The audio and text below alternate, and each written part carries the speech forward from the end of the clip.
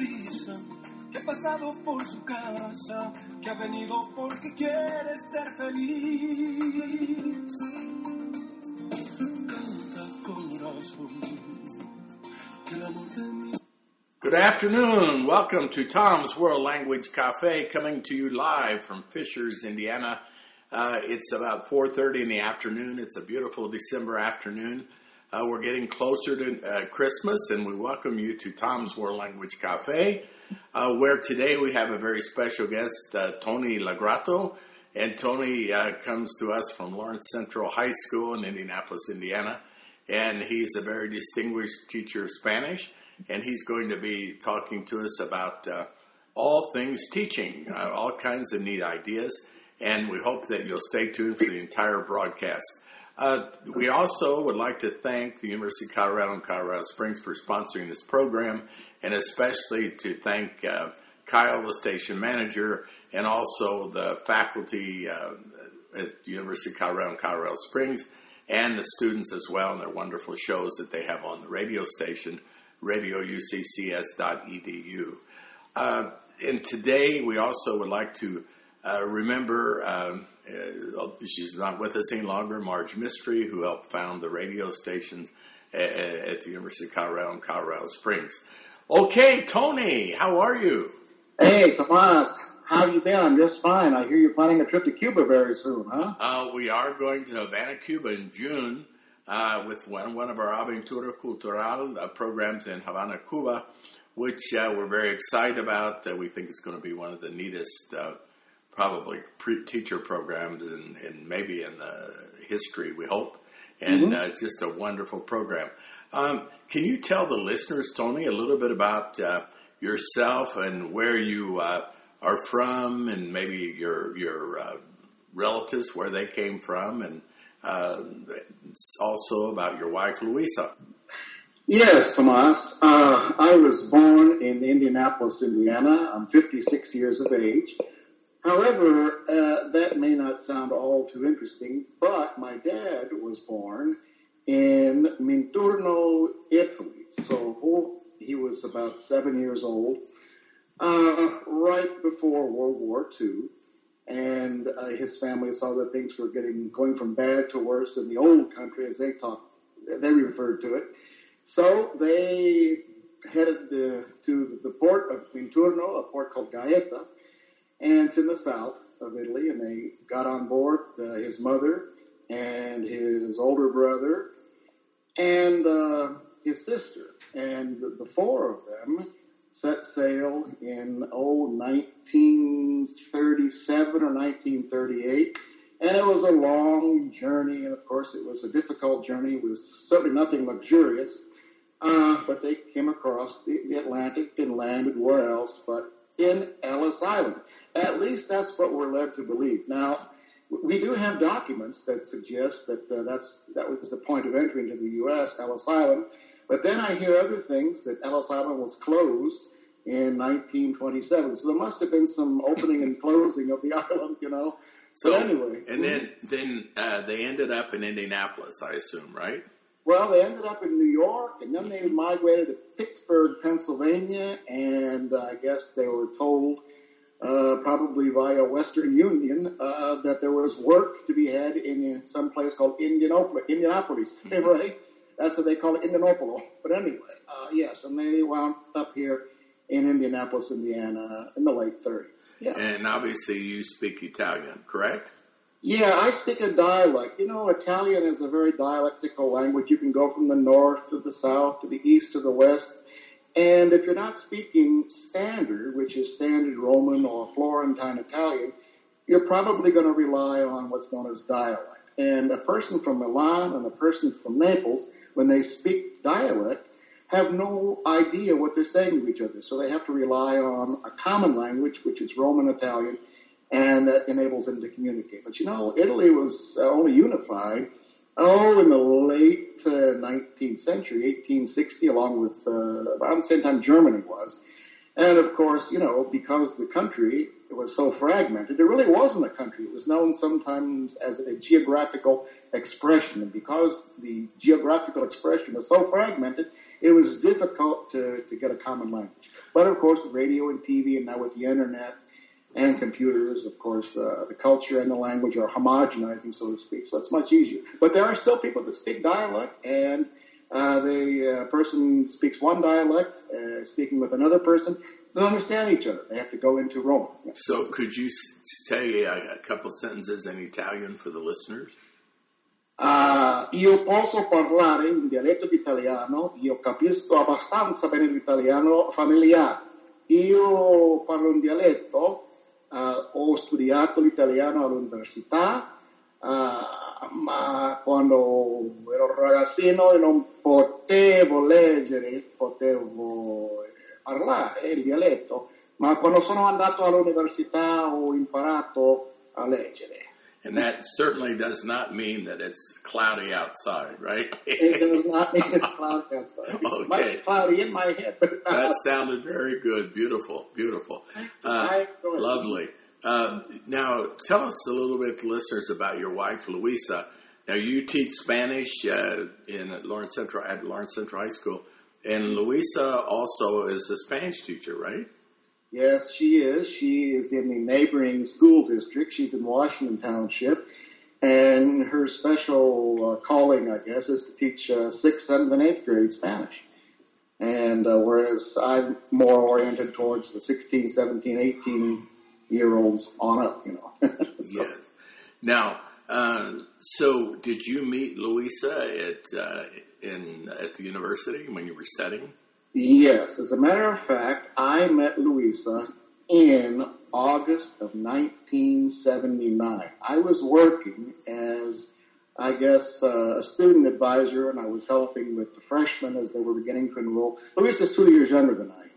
So as I was wandering around, I guess, the Indiana Memorial Union, where students were choosing classes, I was, I guess, assisting the incoming freshmen, and there was Luisa.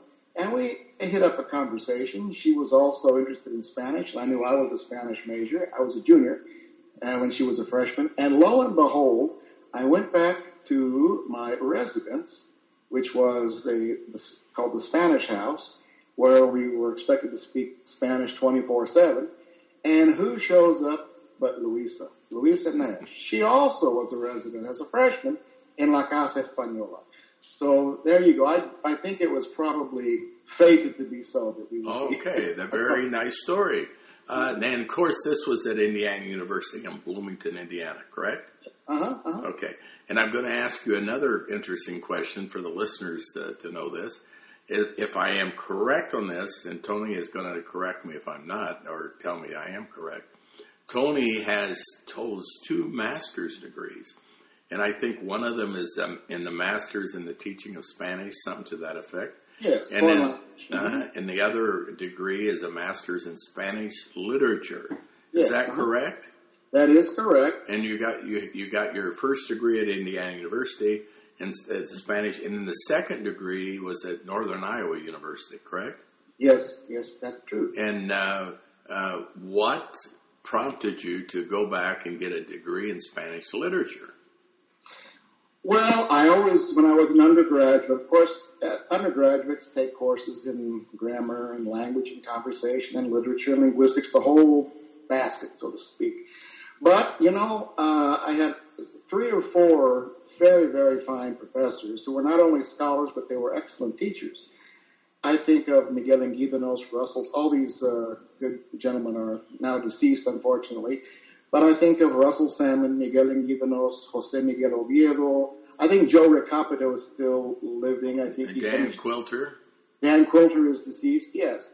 These were, not only were they scholars, but they were quite good as teachers. And they sort of lit a fire. Not only did I enjoy speaking Spanish and using the Spanish to communicate, but I also liked to look into the literature as a window towards the culture and the history. And so I knew that financially it wasn't very likely that I would be able to give up my job and my house and my mortgage payment and my car payment. So there was a program in the University of Northern Iowa in Cedar Falls that offered a summer program in Spanish. Now, it wasn't just literature. I mean, literature was definitely the emphasis, but there was also some linguistics, and there was some conversation and translation. So at the end of, 5 years, I was able to accomplish summers only, the standard MA, as they call it, in Spanish. And it was a very good degree, and I'm very, very proud that I have it. Unfortunately, the program was no longer in existence. I don't know why. They were losing students, or it was too difficult for today. I don't know what happened. It was a lot of work. So now you teach at Lawrence Central High School. Can you tell the listeners a little bit about Lawrence Central High School and what classes you teach at the high school? Presently, we offer 6 levels of Spanish 1 through 6. Currently, I'm teaching Spanish 2, Spanish 4, Spanish 5, and Spanish 6. Now, folded into that, we also offer advanced placement Spanish, international baccalaureate Spanish, and new as of last year, a course that's offered through IU in Bloomington, ACP, which stands for the Advanced College Project, where students can actually gain 6 hours of college credit in Spanish, and some students do it in other subjects as well. I can't remember exactly which. So we have a little bit of everything. We have traditional Spanish 4 or 5 students, but in with them we have international baccalaureate, advanced placement, and advanced college. So we have definitely a multifaceted program here at Lawrence Central. Now, is there Spanish in the middle school and elementary schools? Yes, as a matter of fact, now Lawrence Township is one of the few public schools that I know, public school systems that I know of, that have an immersion program. They have a kindergarten through grade 12 immersion program where I believe in the early grades, children take 3/4 of their school day in Spanish and 1/4 in English. And then I think by the time they reach 8th or 9th grade, it's about 50-50, 50% Spanish, 50% English. But it's a very fine program. We've had a lot of really wonderful students graduate from the program all 12 years who are quite proficient in the language, and they can go out and they have a second skill, a second outlook on life, because of the fact that they were educated in an American school, in a Hoosier school, but in Spanish. So they definitely have a very unique way of looking at the world, and something unique to offer the world as well. Yes, and so Lawrence certainly can be proud of their language program, right? It's quite advanced. Very, very good.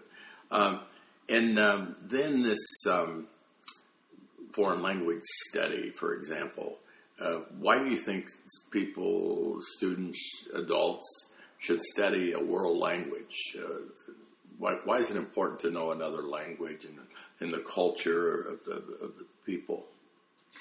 Well, perhaps I'm biased because I was raised in a bilingual and bicultural family, and I really didn't appreciate my roots until I got to a public comprehensive high school and took a Spanish class. And I thought, wow, there are so many connections between Spanish and Italian, both being Romance languages derived from the Latin, that it was really quite an eye-opener. Studying a foreign language, Spanish, and I've studied several now, but studying Spanish and being able to communicate in Spanish definitely allowed me to get to know myself and the world a whole lot better. Now, I know that sounds like pie in the sky, but until you've been there, it's difficult to express what a privilege and what a pleasure it is to be able to communicate in another language or several other languages and to see the world in a much different way. Studies have shown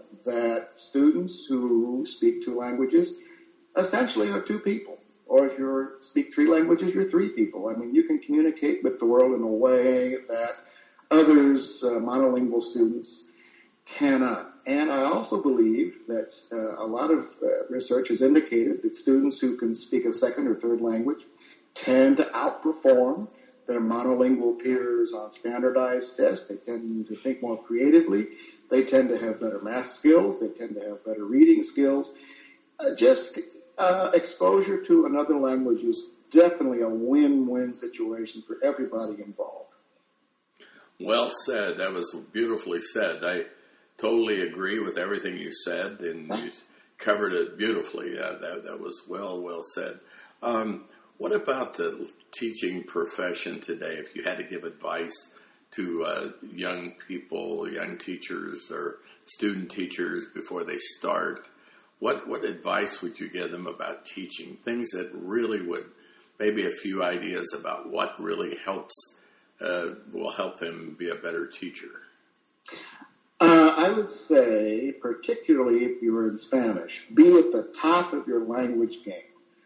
Because in an average classroom, even in introductory level Spanish classes, you're going to have students who speak Spanish as well, if not better, than the teacher. Now, that's not necessarily an insult, but it does indicate that you have as much to learn from the students as they have from the teacher. Now, the Spanish that students bring in may be a different variety of Spanish than what teachers are accustomed to teaching. But, as the two sorts of language kind of communicate with each other and work on each other, it definitely adds to the ambiance of the classroom. So I would say, number one, be on top of your game. There's so much you can do now. Travel is very accessible in a way that it wasn't even 10, 15 years ago. The internet is amazing. There are all kinds of programs a person can tune into, and interactive programs that people can tune into online. So I would say, once again, stay on top of things. Number two, I would say learn to be patient. If you have to, after school, go practice a sport or meditate, but keep your mind in good shape and keep your body in good shape. And, of course, the mind and the body are going to work together and be in as good a shape as you possibly can. Patience is of the essence. You can be an excellent teacher with excellent language skills, but you really have to keep your mind and your body in near tip-top condition as best as you can, because you'll just feel better about yourself and you'll keep yourself young along with those kids. Okay, well said. And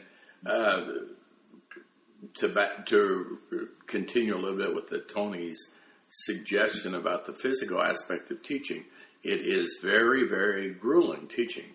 When you're in the classroom, 5-6 classes a day, 5 or 6 hours of heavy teaching, that you have to be in great physical shape, and you can't. And you're dealing with maybe classes of 25 to 35 kids. That takes a huge amount of energy and effort. And as Tony said, well said about the physical aspect. Love it, that what you just said about that. And also, I loved your first point about Spanish and be on top of your game and know as much as you can. And as you said so well, many of the students are going to be, not many necessarily, depends on where you're at, but you may be in a huge city like Chicago, where you might be have kids coming to school from a Latino neighborhood. And so there are all kinds of kids you're going to get in class. You might get somebody from Mexico, from Colombia, Guatemala, El Salvador. And those kids that are going to be sitting in your class, maybe, and they may speak very well, but they can't write very well, or they don't know much grammar. So what Tony said makes total sense, and again, about getting out and traveling and doing things like that. This is wonderful. Well said, Tony, beautifully. Then this idea of success. What for you? What is success when you teach? I mean, what really gets you excited to say, "I really had a great day," or a great year, or when you look back and you run into X students? What would success be? Well, I think when I run into X students in the mall or wherever, and you see them at the most unlikely places sometimes, ball games or at the mall or at the movies. And the first thing that they say to you is in Spanish. They speak to you immediately in the language that we teachers work so hard to try to teach them. And so often we don't see, the fruits of our labor initially, But every once in a while, we get a little glimpse of the good work that we do as teachers, particularly teachers of Spanish. When you see somebody down the road, 2, 3, 5, 10 years, who say, "Oh, hola, señor Alonso. Hola, señor Lagarotto. Yo recuerdo tu clase." And they go on to tell you what they've done with their life and what they've done with the language and how they enjoyed your class. And how, a world language class is one of the things that really stays with them deep down. It's not a superficial content area. It's definitely something that sinks, I think, very deep roots and that they can take with them wherever. As far as, I often speak, I suppose, to my students in metaphor, and I like to think of myself as maybe, I suppose, a gardener or a farmer, and very often I think to myself, I'm sort of sowing the seeds of Spanish. Estoy sembrando la semilla del español. And eventually, with enough, we call it nowadays comprehensible input, we'll see the students early on begin to sprout, and begin to take over and communicate with their own language. But, it's not possible for anybody to listen, to learn anything unless they listen. So there's a latent phase where I do a lot of the speaking, and then slowly but gradually you can see that they start to be able to produce language on their own. They're growing. It's like, flowers. I know that sounds a little corny. No, well said. Absolutely correct. Yes, well said. Beautifully. What about this, the language classroom today, the world language classroom? What is good about it and what needs to be improved? Because you've seen a lot of different methods and strategies and used different textbooks, etc. What is really good about what's going on in the classroom today around the country, and what could be improved? Well, I think one of the things, you and I are communicating right now on Skype. This is my first experience, on Skype. I had never heard of Skype. I mean, I've heard of Skype. I've never actually witnessed it. But I think very often these days, a student can connect with anybody on the planet practically that has free access to the internet. And they can actually go, live, real-time speaking, and you can seeing each other and communicating in a second language. I also think that it's really, really important to have the students exercise all of the skills, the CCCC skills. They need to communicate. They need to look at the culture. They need to read and speak and write and listen and take a peek into the culture daily. And I really think if you hit all 5 of those, the listening, the speaking, the reading, and the writing, and the culture, I do think if they're putting it into practice, I think that it can all add up to eventually a very rich life in the second language. But you like to keep it practical. There was a time when we learned a foreign language like we were studying Latin.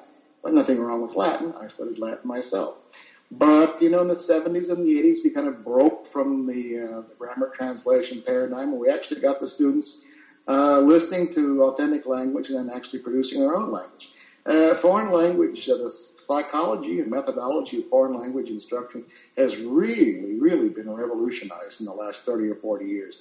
And I know that a lot of your work, and you've published a lot, both theoretical and practical materials, Mr. Alsop, a lot of your materials were early. You broke a lot of ground in getting students in the classroom to actually engage and use the language for purposes of communication. I think you have some 350 publications that are sold from coast to coast, many of which I own myself.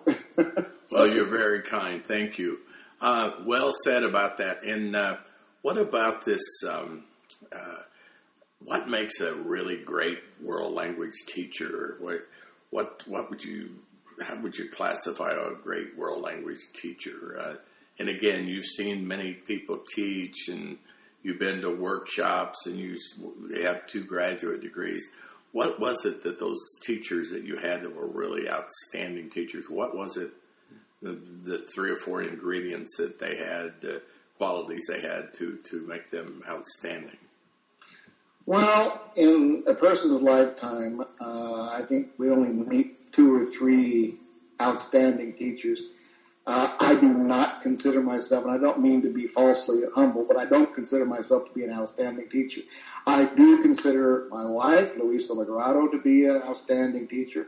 I also consider Mr. Alsop, whom I'm speaking to right now, to be an outstanding teacher. Cheryl Rich was an outstanding teacher. They just bring a certain passion. They bring a certain energy. And I think all of us that really enjoy our work bring a certain passion and a certain energy and a certain love and a certain enthusiasm to the classroom. But there are individuals like Tom Alsop, like Luisa Legrado, like Cheryl Rich, I think Edris Tafiri, the late Edris Tafiri. I'm sorry to hear that she's passed. But those were individuals who really, not only were they excellent teachers, but they just brought their entire being to the classroom and to the community at large. I mean, they just weren't classroom teachers. They broke the walls. As you know, you get out and, work with the community.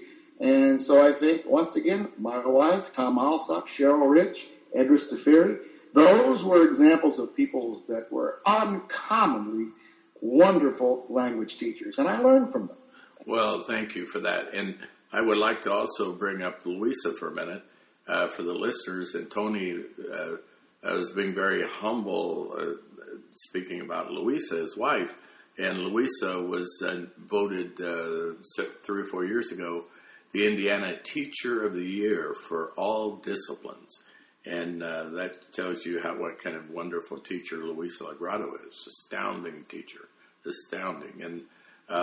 And Tony's very astounding for the listeners and very humble, as you can tell. I always tell Tony that he knows more about Spanish and teaching than any Spanish teacher in the state of Indiana. And it's very true. And he's a wonderful, outstanding teacher in that category of what he just said and beyond. And we're very fortunate that he's teaching Spanish and to share his knowledge with the students. So the teacher comes out today, and how can they be better? Is there, the methods classes and things? I'm really not a great, and I will be honest about this, and maybe you share the same ideas, but sometimes I think the methods classes really need to be improved around the country. And I think there's a lot of classes where, for whatever reason, the realities of teaching don't get taught to the future teachers, and they have to learn the hard way sometimes in their student teaching and beyond. And then I think sometimes it's part of the reason, not all the reason, of course, but part of the reason that we have such a high turnover rate sometimes in the teaching profession. So do you feel that way about some things, or do you think it could be improved? Well, we're in really difficult times right now in the education profession. Unfortunately, I don't think we're leaving the profession to the professionals. We're spending too much time talking to politicians who definitely have a different agenda than educators do. I do think, and I think Indiana is trying to address this currently, I think that young teachers, student teachers need to spend more time in the classroom before they actually sign a contract. Back in the 80s, when I was doing my student teaching, I student taught for 8 weeks. And it was in the winter semester. And I missed, I don't know how many days because of snow. I was no more ready to pursue the art of teaching after that brief 8 weeks with many breaks in between than I would have been just coming straight out of the academy. So now, what school was that? I student taught with a very fine mentor teacher. His name is Terry Rice. I think he sent his Southport. Oh, yes. Yes, Southport High School. Wonderful teacher, yes. Oh, yes. Now, he had a gift for teaching, too. He definitely had a way with those students that he was able to get them to cooperate and to speak Spanish as much as possible. And he was a good mentor teacher. Unfortunately, I could have used more mentor teachers. Actually, the first mentor teacher, do you recall who that was? My first mentor was Tomas, who I'm speaking to right now. Tom Alsop. I didn't know Tomas. This was the fall of 1981, and I was doing observations, field observations. We did a lot of observations. We didn't do much actual student teaching back in those days. But somebody pulled me aside and said, "You need to go see this man." And you were at South Wayne Junior High, and you were teaching 7th, 8th, and 9th grade. Somebody said, "You need to go see this man. His name is Tom Alsop." I went into his classroom, and he had some, let's say, not academically gifted kids in there. He had a lot of good ones, too. But there were some students who he was able to bring out the best in all of them. And it was a very lively, and it was a very energetic room. And I had to ask myself as I left, how much Spanish with those 7th and 8th graders, and Spanish 1, how much Spanish were they actually speaking in that room? And it was 95%. I mean, it was unbelievable, So Tomas definitely has a special gift. So what I'm saying, I guess, we're not always going to be born natural teachers. We're not all going to be natural-born scientists or comedians.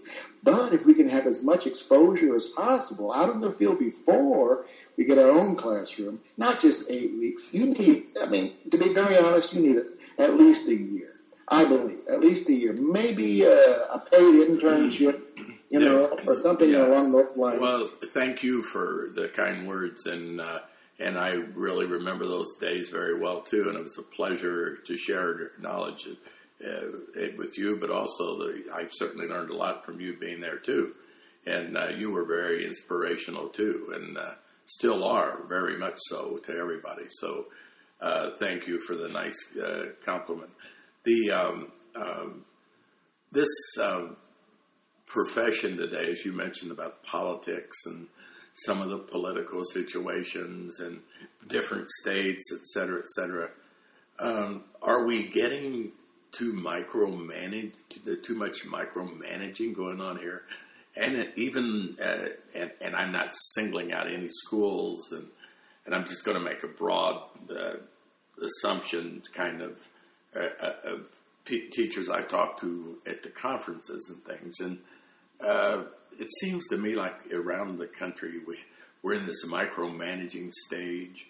And especially with the politicians, sometimes with the administrations, and we take away creativity, maybe too much, and risk-taking from teachers today. As you said, back in the 80s, we could go back to the 80s, even the late 70s, in the language profession, there was an incredible amount of experimentation going on. There was risk-taking going on. There was use of the target language, like 90% of the time, 95%. And there was this incredible desire, I always thought, from the teachers and yourself included, that people wanted to learn how to risk-take. They wanted to do creative things and fun things. And I don't know today if we, maybe through the micromanaging, that a little bit, that we take this creativity away. And perhaps the teachers can't be as creative as they need to be in the classroom, and it doesn't happen everywhere, but it does happen some places. And are you in agreement with that from what you've seen? I would definitely agree with that. Again, if I can refer to statistics, I believe the latest statistic that I saw was 3 out of 5 teachers, young teachers, leave the profession within 5 years. We're not encouraging creativity. Yes. What we're doing, we're not letting teachers be themselves. We're not letting teachers, as you put very correctly, we're not allowing teachers to take risks and to do more interesting and more, I guess, communicative types of activities in the classroom. What it comes down to, unfortunately, is an end-of-course assessment. And the end-of-course assessment tends to be a standardized exam, fill in the bubbles, read the passage, fill in the blanks, fill in the missing word. And, and if teachers' names are attached to these scores, well, it's by their very nature, they're going to teach towards the test. And they're going to teach less towards creativity and more towards, I shall say, conformity, you see. So that's where I think that we're getting in trouble these days, is we're really zapping our teachers of the reasons they wanted to be teachers in the first place. Not to be wealthy, not to be poor either. But teachers are getting that spark, that drive of creativity taken away from them. And unfortunately, maybe they're becoming, mouthpieces for the government. You know what I mean? They're becoming automatons. Plug this in, turn this on, fill this in.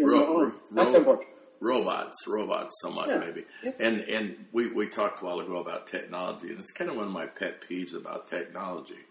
And I love technology, and I, just as you said so well about Skype, the internet, and the Google situations, and all you find out about cultures and language. But I do think we have to be careful that we don't get into this robotic situation, even in technology, where we click to oblivion, and there's no real interaction. There's no, like you said, one-to-one, where you're talking to people and humanizing things. And but it is today, I think, another, as you mentioned, I think that there are districts like technology, that overwhelm the teachers with technology, and they give up. They go, whoa, I can't do all this. This is not what I want to do. I want to interact with the kids. I want them to interact with each other. And so I think sometimes the schools, the districts sometimes maybe need to sit back and look at that and go, maybe we ought to just do 50-50, 75% live, interactive, 25% technology.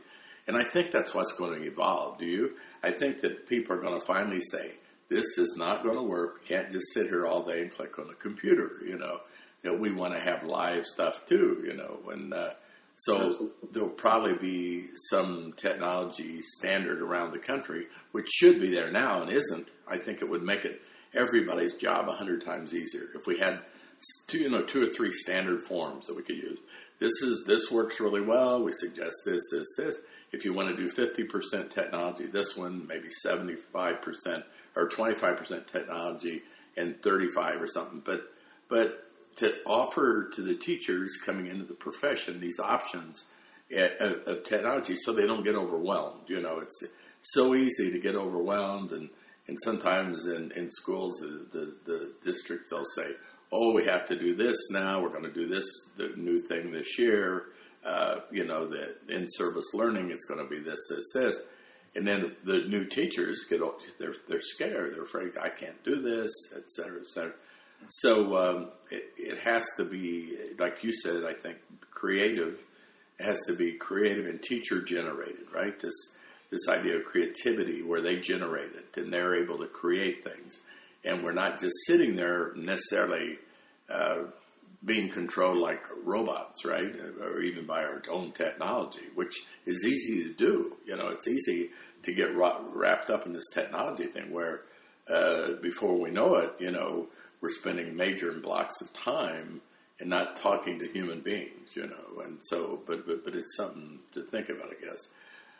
So what's the biggest challenge for a world language teacher today? What do you think the toughest challenge is? Is it discipline? Classroom management, the fancy terms today, classroom management, that we used to call it in the old days, discipline, and now people are coming back to that. There's some schools coming back to that. But is that the biggest challenge, or is the biggest challenge technology, that the teachers get overwhelmed by all the things that are thrown on top of them? Or is it impossible, class sizes are too big? What is it that's the toughest thing that teachers face, you think?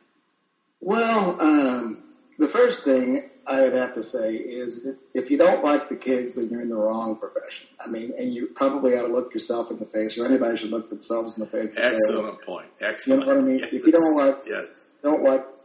If you don't like the animal, then don't bring them home, or don't go to their house. Right. But you have to love the kids, right? That's number you really one. do. You have to love the kids, and you have to love your teaching field. I would guess probably in my own situation, and this I'm only speaking for myself, but I would have to say that technology probably. I'm 56, and back when I was in high school or back when I was an undergraduate, I don't recall ever seeing a computer. And now they're all over the place, And so I do think, technology has been very helpful to me. It's definitely enabled me to communicate with you via long distance. That's a good thing. But we have to remember that technology is to serve us. We're not to serve it. And if we become a slave to technology and we become so overwhelmed with this new technology and that new technology and this new technology, and you must use this to be on top of your game or else you're going to get behind. You're going to get more and more behind if you don't do this. And we're fortunate here in Lawrence. I mean, we have all the technology at our disposal, but nobody says you have to do this, you have to do that. But I can imagine. Which is very nice, yes, and you're very fortunate, because I think there are places where it's more, it comes down on the teacher you have to do this, you have to do that. Right. And again, we get back to the autonomy, the creativity, all those wonderful things that you're fortunate at Lawrence that you're able to do. That's wonderful. Absolutely. That's very good. So what's your favorite place to visit in the world? What are your top 3 cities that you like the best? I would have to say, and this may surprise you, but my number 1 city in the world to visit would have to be Bloomington, Indiana. It's so close, yet it's so far away. The 6 years that I was in Bloomington, 4 years, 4.5 as an undergraduate, 2 years as a young husband while I was putting my wife, so to speak, through graduate school. I was working and she was doing her master's degree at the time. And that's where we met back in 1979, where we lived for 2 years after we got married. It's one of the most beautiful cities in Indiana. And for such a small city and so close to Indianapolis, is within 50 minutes of my house at Southport, it's a world away. It's probably, you can go there and see sports, you can see theater, you can see opera. Your wife, Jill, and Louisa and I have gone to see operas and plays at the MAC. They used to call it the MAC. I'm not sure I still call it the MAC. I think they probably have a different term for it now. But there's just so much, and there's so much culture. You can meet people from every country, just about in the world, speaking. And the campus is magnificent, beautiful. For the listeners who've never seen the campus at Indiana University, one of the most beautiful ones in the world. Woods everywhere, beautiful trees and grass, and just a magnificent, magnificent campus. What would be your second favorite? I would have to think that my second favorite city would be a city in Mexico by the name of San Luis Potosi. San Luis Potosi, probably the first time that I can honestly say that I was away from home was in San Luis Potosi. I had the good fortune when I was 16 years old at the end of my junior year to be on a summer 7-week immersion study program. And I know that Mr. Alsop also has connections. He was the director for a couple of years and a teacher for a couple of years, both high school students and graduate students and teachers.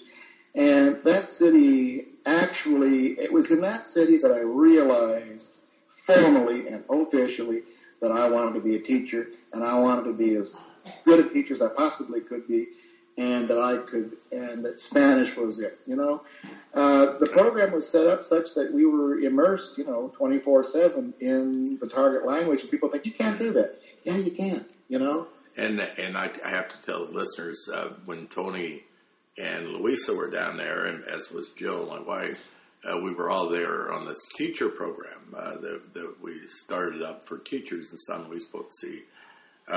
It was one of the most astounding groups of teachers I've ever seen, that group that particular year. And the enthusiasm of the group, it was just astounding. And it's such a great city, as Tony said.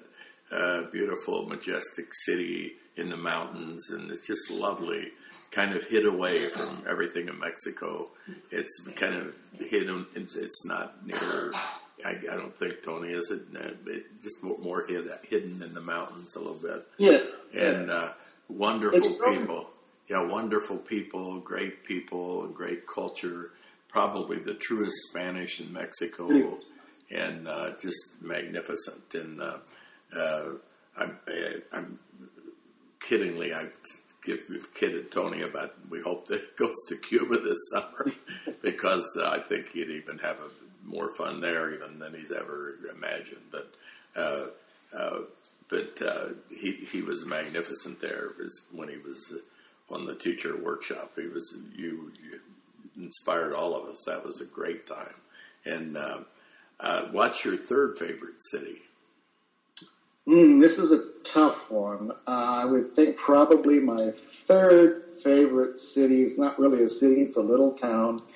It's on Cape Cod. It's called Osterville, Massachusetts, where my wife's grandparents had a second home. And when we were first married and for several summers subsequent to our marriage in '88, we would go and visit, and it was particularly beautiful in the fall. The foliage would turn. It's very close to it. It's right on the Cape. It's right on the ocean. And it's within, I should say swimming distance of Hyannis and nice little towns like that. But it's a very quaint fisherman's town, and it's particularly in the number of times that I've been there, I've definitely enjoyed Osterville, Massachusetts. And it's only about an hour and a half from Boston, which is another lovely city, but Osterville is beautiful. Well, Antonio Gomez, I always call him Antonio Gomez, and we kiddingly call him Antonio Gomez because Tony loves Mexico and all things Mexicano. He also loves Madrid, and we're running out of time, right? I haven't talked about Madrid, but I'm sure he'd talk for a while about Madrid. Yeah.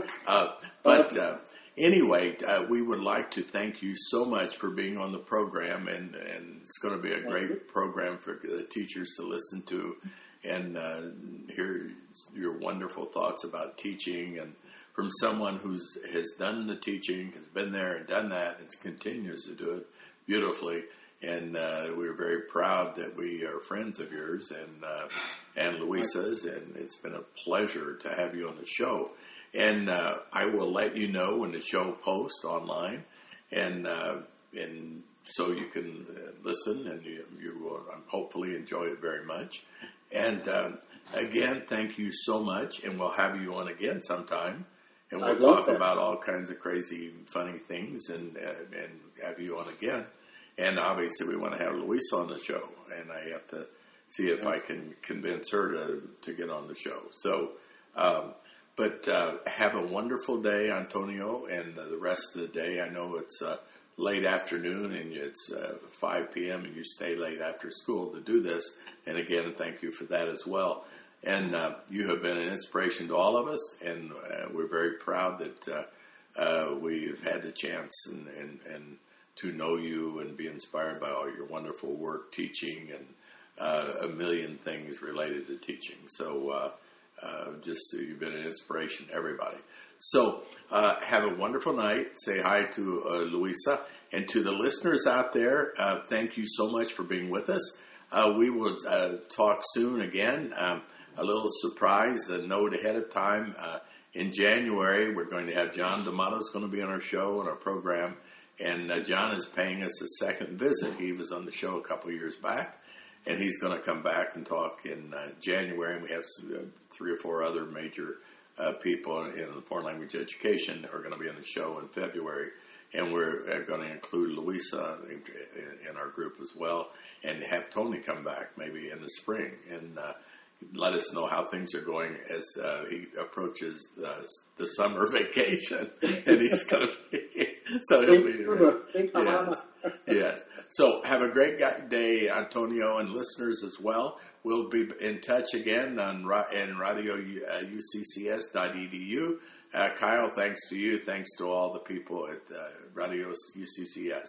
And we're going to close the show with Canta Corazon, Alejandro Fernandez, a wonderful Mexican singer. Okay, everybody have a good night. Buenas noches. Estamos en contacto. Bien?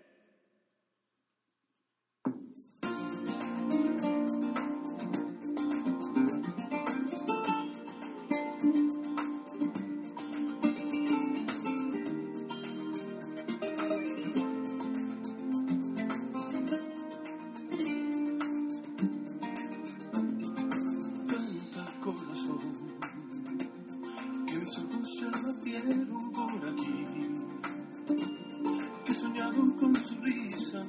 he pasado por su casa, que ha venido porque quiere ser feliz.